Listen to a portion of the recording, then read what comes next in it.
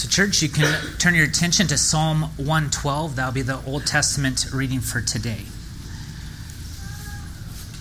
Psalm 112. It says, "Blessed is the man who fears the Lord, who greatly delights in his commands.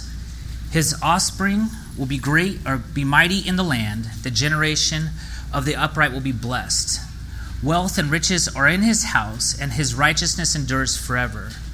Light dawns in the darkness for the upright. He is gracious, merciful, and righteous." Verse 5. "It is well with the man who deals generously and lends, who conducts his affairs with justice. For the righteousness will never be moved. He will be remembered forever. He is not afraid of bad news. His heart is firm, trusting in the Lord. His heart is steady. He will not be afraid until he looks in triumph on his adversaries.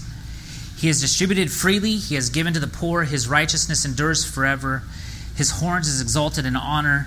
The wicked man sees it and is angry. He gnashes his teeth and melts away. The desire of the wicked will perish." So now you can turn your attentions to Philippians chapter 1, verses 1 through 11. That will be the source of the sermon text for today. It says here, "Paul and Timothy, servants of Christ Jesus, to all the saints in Christ Jesus who are at Philippi, with overseers and deacons, grace to you and peace from God our Father and the Lord Jesus Christ." Verse 3, "I thank my God in all remembrance of you, always in every prayer of mine, for you all making my prayer with joy, because of your partnership in the gospel from the first day until now. And I am sure of this, that he who began a good work in you will bring it to completion at the day of Jesus Christ. It is right for me to feel this way about you all, because I hold you in my heart. For you are all partakers with me of grace, both in my imprisonment and the defense and confirmation of the gospel.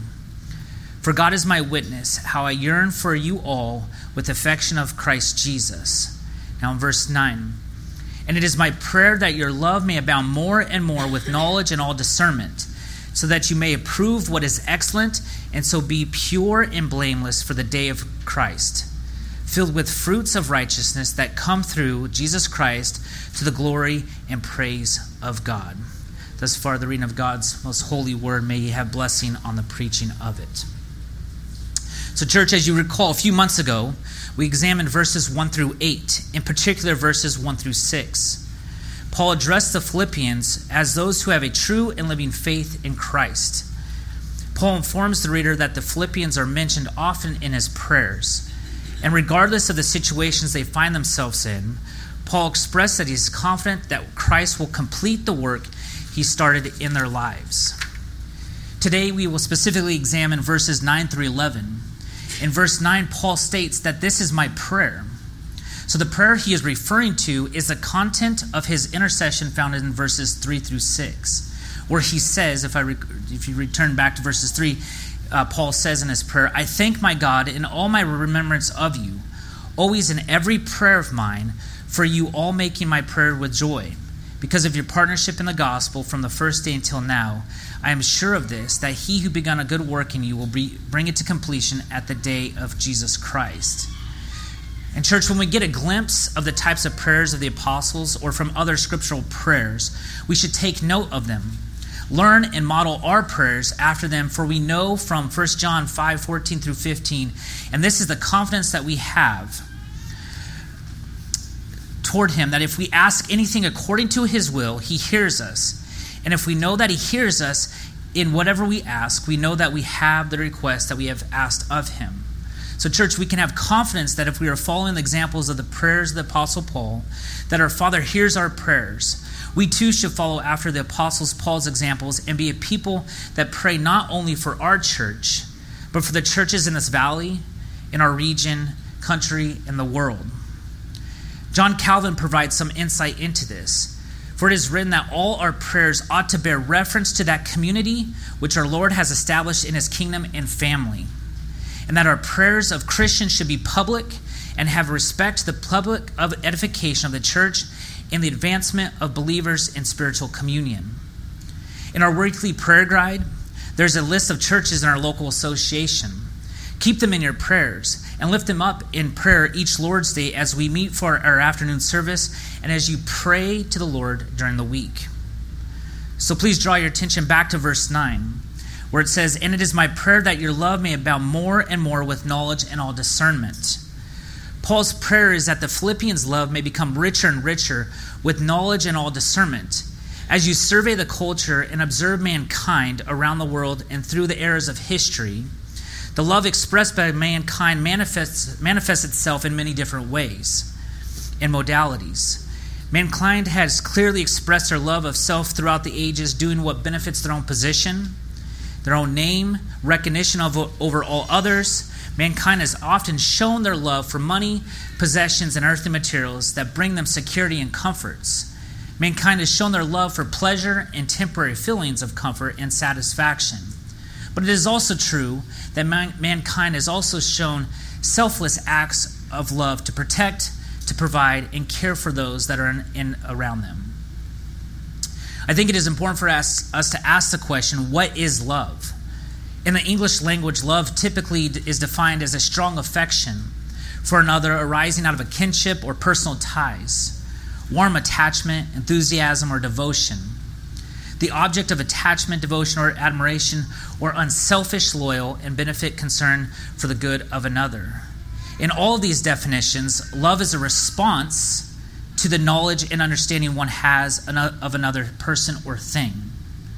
In order for one to express or show love, they must have understanding. Therefore, statements like all we need is love, or love is such foolishness because it lacks the knowledge, discernment, or understanding on why or what we are putting our love towards. This is why Paul, in his prayer for the Philippians, doesn't just pray for the Philippians to love, or for their love to increase in isolation, but rather for it to increase in connection with knowledge and discernment. So look back at verse 9. It says, Paul prays that the Philippians may abound, that their love may abound more and more with knowledge and discernment. Peter O'Brien, in his commentary on the Philippians, states that Paul's prays that the love of the Philippians might overflow with the dominion of knowledge and all insights or discernment. Calvin put it this way: for the true attainments of Christians are when they make progress in knowledge and understanding, and afterwards in love, so that your love may increase according to the measure of knowledge. So without knowledge and understanding, it is impossible to show and express our proper love towards God and towards one another. But before we examine the type of knowledge and discernment that Paul has in mind, I would like for us to look a little bit more at the type of love that Paul has in mind for the prayers, for his prayer for the Philippians. According to O'Brien, normally the apostle used the word love in regards to the love towards one's neighbor, as Paul speaks only rarely of love for God. But the word love here, to be understood in the most comprehensive way, restricted neither to love for God nor for love for fellow humans. Obviously includes brotherly love and prepares the way for the later words of correction we find in the letter to the Philippians. But it should not be limited to this. The apostle did not say that the Philippians lacked this love. His earnest desire was that it would be increased to an overflowing, suggesting that it was already present in their lives, even in some measure. The strongest reason for taking this love in a comprehensive sense comes from the context itself. The apostle's request here, love, has no object. It would seem that if the Philippians passage, Paul was less interested in the object of the love rather than its source. Its treatment here deals with love's influence in the intellectual and moral sphere. So the love that Paul has in mind for the Philippians and for you and I to increase in both the love for God and the love for our neighbor. Our love for God and love for neighbor comes from and manifests itself from our knowledge and acting upon that knowledge. So where do we gain this knowledge and discernment that manifests itself in the love that Paul is praying for?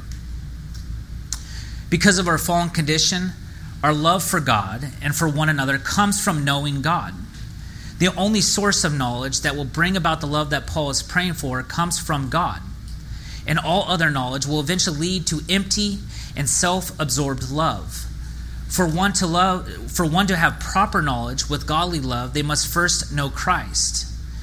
For us to know Christ, we must be found in him. We must have a correct and proper saving knowledge of the work of Christ. If you recall in the previous sermon a few months ago, we examined Paul's introduction to this letter, and he established that the Philippians are found in Christ. So in order for us to be found in Christ, we must be in a relationship with him. We have to be accepted by him. We have to be in a good standing with the Heavenly Father. We have to hear and believe upon the gospel message.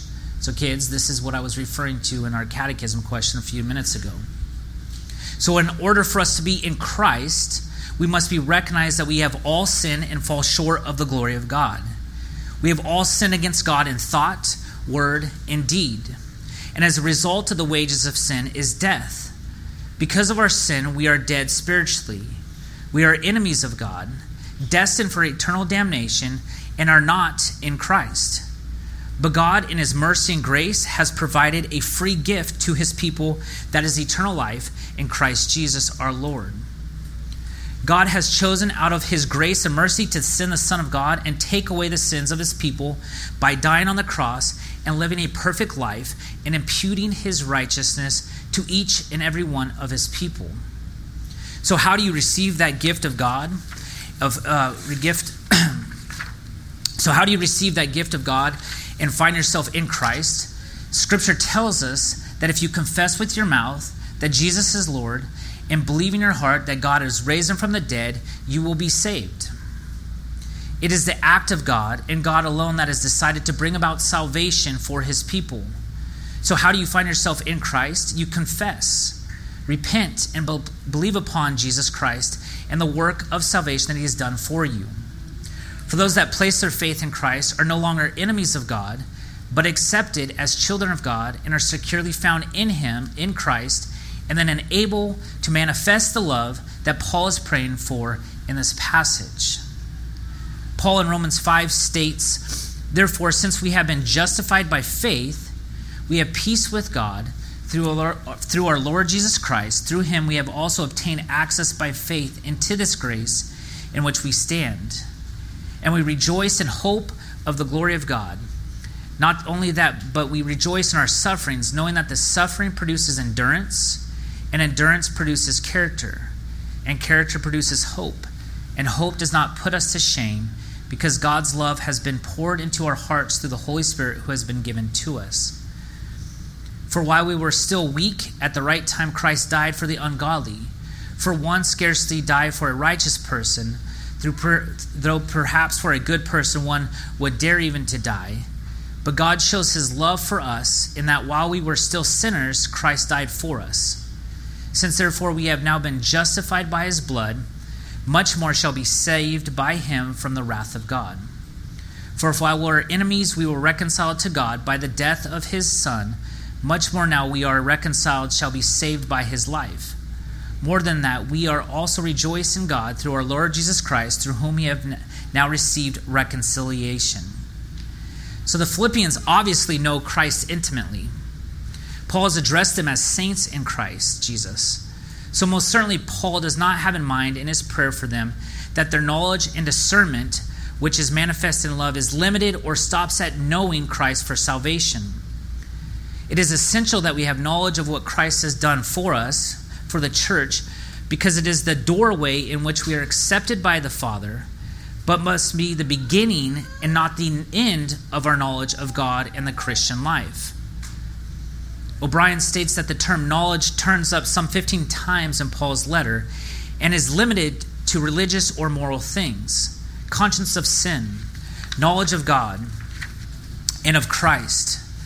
Knowledge was one of the things that the apostle prayed for, since it appears in his intercessory prayers at the conclusion of his introductory thanksgiving paragraphs of the 4 captivity epistles. So you find the same theme in Ephesians, Colossians, Philemon, and of course here in Philippians. The term does not turn up in prayer requests outside these 4 letters. So the scope of this knowledge that Paul speaks of consists of the conversion of the Christian faith to the Christian faith, and with the Christian knowledge carries with it the corresponding manner of life. Our knowledge of God must first start with faith and knowledge of salvation offered by Christ, but it must continue to incorporate how we are to walk to daily obedience and love to God and our neighbor. Paul's prayer for the Philippians is that their love may abound more and more, with not only knowledge, but also with discernment. Not only are the Philippians to increase in their comprehensive sense of knowing God through Christ in an intimate way, but also in their wisdom through insight and experience. This discretion is described in passages like Proverbs 5:2, that you may keep discretion and your lips may guard knowledge. Or Proverbs 14:7, leave the presence of a fool, for there do not meet words of knowledge. Or Proverbs 15:7, the lips of the wise spread knowledge, not so the hearts of fools. O'Brien informs us that the discernment that Paul is praying here might be translated as tact, or the feeling for the actual situation at the time, since it is the capacity for practical, concrete knowledge. This points to insights for all kinds of situations as they arise. Paul's prayer then was not that some fresh element such as knowledge and insight might be introduced into their love as though these things were two separate ingredients that were lacking or deficient.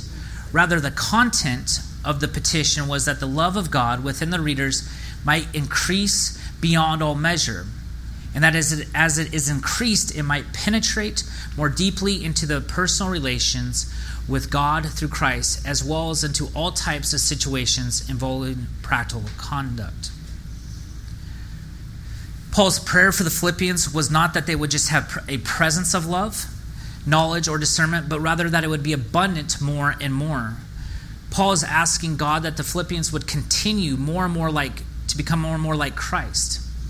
Paul is praying that the Philippians would grow in their sanctification. Our confession, the London Baptist Confession of Faith, chapter 13 on sanctification, teaches us that they who are united to Christ, effectually called and regenerated, having a new heart and a new spirit created in them through the virtues of Christ's death and resurrection, are also farther sanctified, really and personally, through the same virtue by his word and spirit dwelling in them.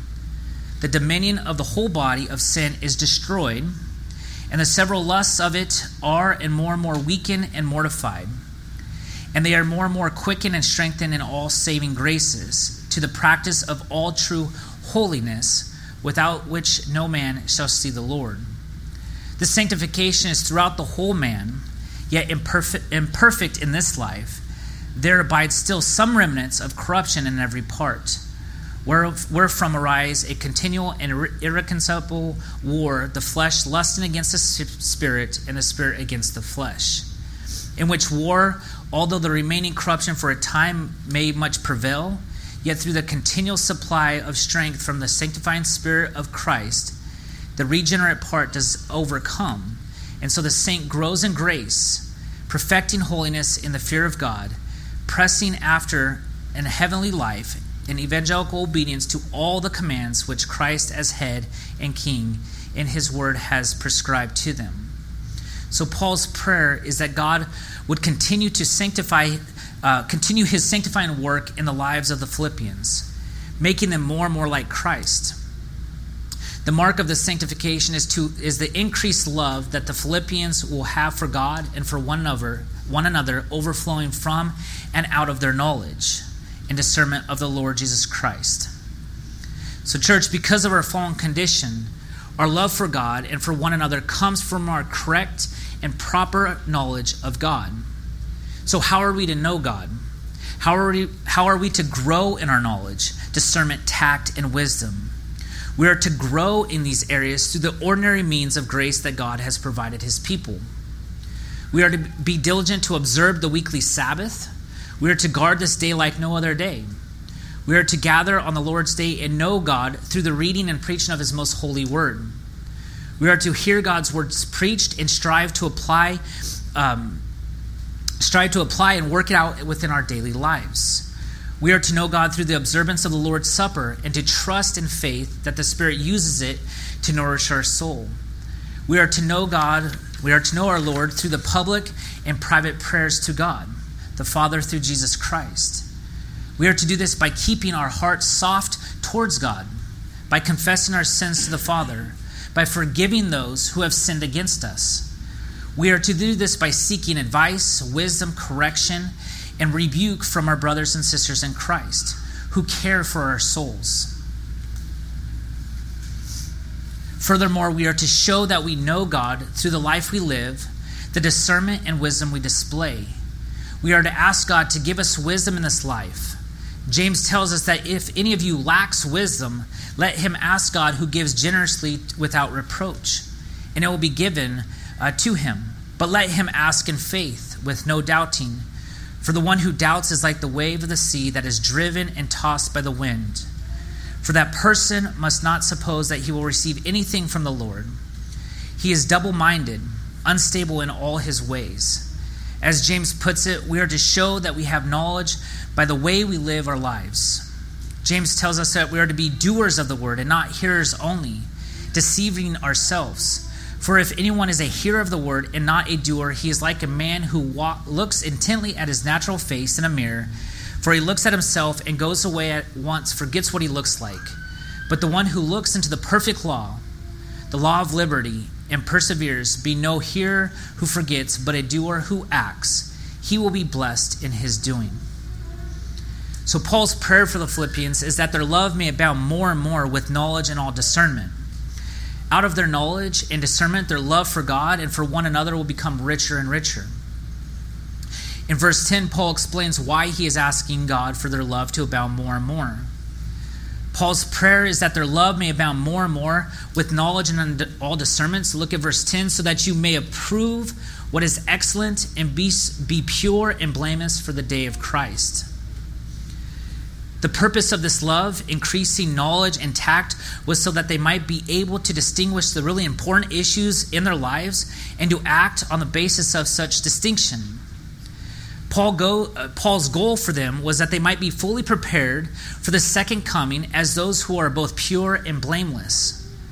Paul's prayer is for the Christian to grow in their knowledge and understanding of God so that their love may be enriched, so that they may choose what is vital in this life for godliness and ultimately the final judgment.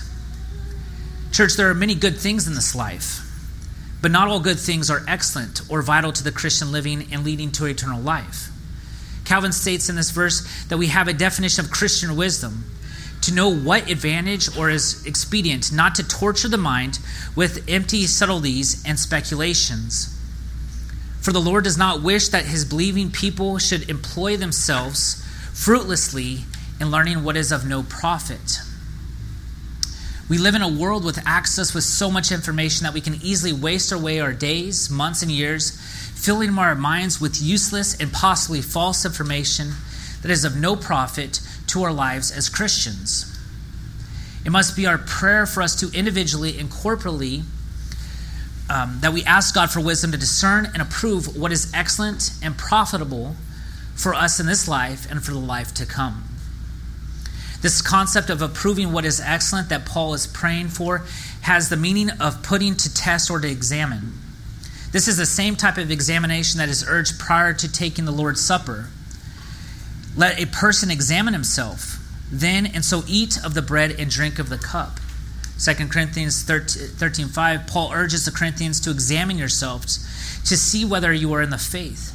Test yourself, or do you not realize this about yourself, that Jesus Christ is in you? Unless indeed you fail to meet the test. Paul to the Ephesians says, and try to discern what is pleasing to the Lord. So this concept of approving or testing what is excellent is not a foreign concept.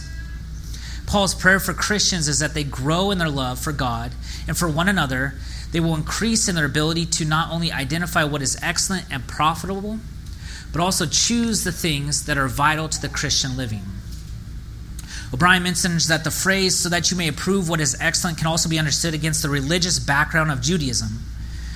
The Jew was to choose what was essential on the basis of the law. Apparently, for Paul's opponents, the norm for choosing what was excellent was found either in the attainable standards of the law or the behavior that does not arise above earthly things. But the Philippians who were in Christ were to make such choices of what was vital on the basis of an ever-increasing love a love that penetrated more deeply into the knowledge of God and the treasure of Christ, and imparted to the Christian a keener and more delicate moral sense for specific situations. Paul himself had learned the secret of judging what was vital. As he indicates later in the letter to the Philippians, I regard everything as loss for the sake of the incomparable value of knowing Christ, Jesus my Lord. For his sake I have willingly sustained the loss of all things. But with one thing I do, I run straight towards the goal in order to win the prize promised by God's heavenly call in Christ Jesus. Paul's prayer for the Philippians, that they may too judge what is excellent as he is able to approve what is excellent. Paul elaborates more on his prayer by exhorting the Philippians so that their attitude should be the same as that of Christ Jesus. And whatever is true, noble, right, pure, lovely, admirable, if anything is excellent or praiseworthy, think about these things. Church, because of our fallen condition, we must be active in approving what is excellent. We must be guided by the Word of God. We must be diligent to keep the Lord's day. Hear the Word of God preached. Apply it to our lives each and every week. And be diligent in asking God to give us wisdom to make the right choices and seeking after the most excellent things in our daily lives that not only benefit us here on earth, but more importantly, for everlasting life. Please draw your attention to the second part of verse 10, where we see that not only does our love with knowledge and discernment provide us with the ability to approve what is excellent, but it is also the means by which God prepares us for the second coming of Christ. Paul prays that your love may abound more and more with knowledge and all discernment. Verse 10, so that you may approve what is excellent and so be pure and blameless for the day of Christ. As you survey the Apostle Paul's letters, you will find a common theme in Paul petitioning his churches to be ready for the second coming of Christ, being ready for the day of judgment. 1 Corinthians 1:7-8, so that you are not lacking in any gift, as you wait for the revealing of our Lord Jesus Christ, who will sustain you to the end, guiltless in the day of our Lord Jesus Christ. 1 Corinthians 3:13, so that you may establish your hearts blameless in holiness before our God and Father at the coming of our Lord Jesus with all his saints. Again, in 2 Corinthians 1:11-12, it says, to this end we also pray for you, that our God may make you worthy of his calling and may fulfill every resolve for good and every work of faith by his power, so that the name of the Lord Jesus may be glorified in you and you in him, according to the grace of our God and the Lord Jesus Christ. So as a Christian's love increases, enabling one to choose what is vital, so we would be ready for the day of Christ. The aim of Paul's prayer was that the Philippians would not only reach the final day, but they might also be pleasing to God at the great judgment day. Hear what our confession in chapter 32 has to say about the final judgment. God has appointed a day wherein he will judge the world in righteousness by Jesus Christ, to whom all power and judgment is given of the Father, in which day not only the apostate angels shall be judged, but also likewise all persons that have lived upon the earth shall appear before the tribunal of Christ, to give an account of their thoughts, words, and deeds, and to receive according to what they have done in the body, whether good or evil.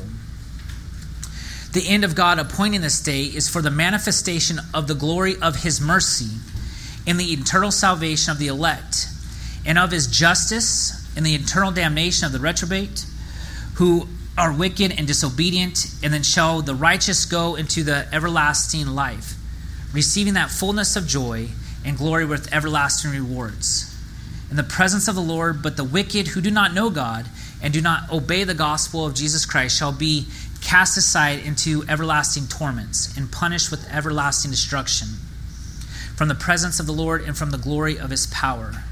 So how are we to prepare for this final judgment? How are we to be pure and blameless as Paul prays for the Philippians? We are able to be pure and blameless before God. It's rather a question. Are we able to be pure and blameless before God on our own doing? And the answer is of course not. Catechism 87, as we just mentioned earlier, is any man able perfectly to keep the commandments of God? Answer, no mere man since the fall is able in this life perfectly to keep the commandments of God, but does daily break them in thought, word, and deed. 1 John 1:8 says, if we have no sin, we deceive ourselves, and the truth is not in us. Therefore, we know that our obedience to God is not what enables us to be considered pure and blameless before God. But at the same time, complete disobedience, lawlessness, and no signs of repentance cannot and will not lead one to being considered pure and blameless before God. The one who has love for God will seek to obey him. The one who has love for God will repent from their sins, seek God's grace and mercy in this life, attend to the ordinary means of grace, the preaching of the word, the ordinance of baptism, Lord's Supper, prayer, and will seek to grow in their active obedience to the Father. The Christ has imputed to his believers his righteousness to the law of God because we could not keep it perfectly. The Christ has satisfied the wrath and curse of God on the cross and has taken away the sins of his believers. We are justified, pure, and blameless before God if we have faith in Christ, but we are exhorted by Paul to make sure of this calling, make sure of the faith we have in Christ by living a holy life after God. Paul keeps in mind of the mind of the believers Christ's second coming and final judgment, not as if one can be scared in obeying Christ and following after him, but rather an encouragement to continue running the race, fighting the good fight for something better to come. Our confession that in chapter 32 follows paragraph 3 has this to say about this concept. As Christ would have us to be certainly persuaded that there shall be a day of judgment, both to deter all men from sin and for the greater consolation of the godly in their adversity. So we will have the day unknown to men, that they may shake off all carnal security and be watchfully, because they know not what hour the Lord will come, and may ever be prepared to say, come, Lord Jesus, come quickly. Amen. Therefore, let it be that your love for God and one another abound more and more with knowledge and all discernment. Verse 10, so that you may approve what is excellent and so be pure and blameless for the day of Christ. Verse 11 says this. In verse 11, we see that Paul prays that the Philippians will be filled with the fruit of righteousness that comes through Jesus Christ. Calvin tells us that this now belongs to the outward life, for a good conscience produces its fruit by means of work. Hence, Paul desires that the Philippians may be fruitful in good works for the glory of God. Such fruits, Paul says, are by Christ because they flow from the grace of Christ. Our confession says that these good works done in obedience to God's commandments are the fruits and evidence of a true and lively faith. And by them, believers manifest their thankfulness, strengthen their assurance, edify their brethren, adorn the profession of the gospel, stop the mouths of adversaries, and glorify God, whose workmanship they are, created in Christ Jesus, thereunto, that having their fruit unto holiness, they may have the end, eternal life. Again, Calvin says, Paul, speaking here of works under the term righteousness, is not at all inconsistent with the gracious righteousness of faith. For it does not immediately follow that there is righteousness wherever there are fruits of righteousness, inasmuch there is no righteousness in the sight of God, unless there be full and complete obedience to the law, which is not found in any one of the saints, though nonetheless they bring forth according to their measure the good and pleasant fruits of righteousness, and for this reason, that as God begins righteousness in us through the regeneration of the Spirit, so what is wanting is amply supplied through the remissions of sins, in such a way that all righteousness nevertheless depends upon faith. It is our faith in Christ, it is our love for God based on the knowledge that He's given, that ultimately brings us the fruits of righteousness Paul is praying for in the lives of the Philippians. Ultimately, the fullness of the righteousness imputed to us from Christ Jesus will be realized at the final judgment, when we will be declared innocent and given life everlasting. Because of the graciousness and merciful work of Christ in the life of the believers, it is only proper that Paul concludes his prayer in verse 11 with the glory and praise of God. Question 1 of the Westminster Shorter Catechism asks, what is the chief end of man? answer, man's chief end is to glorify God and enjoy him forever. So church, how are we to glorify God and enjoy him in this life? It is found in Paul's prayer to the Philippians. We are to grow in our love for God and neighbor from the outworking of our increased knowledge and discernment. We are to seek after and dedicate our focus to those things that are excellent and beneficial to our faith. We are to prepare ourselves for the second coming of the Lord, seeking after Christ for his righteousness, and then faithfully depend upon him for all things. And as we conclude, I'd like to just recap Paul's prayer. It says, "And it is my prayer that your love may abound more and more with all knowledge and discernment, so that you may approve what is excellent and be pure and blameless for the day of Christ, filled with the fruits of righteousness that come through Jesus Christ, to the glory and praise of God." Let us pray. Father, in your mercy and grace, we ask that you would guide, direct, and increase the love of the people of Emmaus for not only you, but for one another. Lord, help us to be diligent to increase our knowledge of you and your word.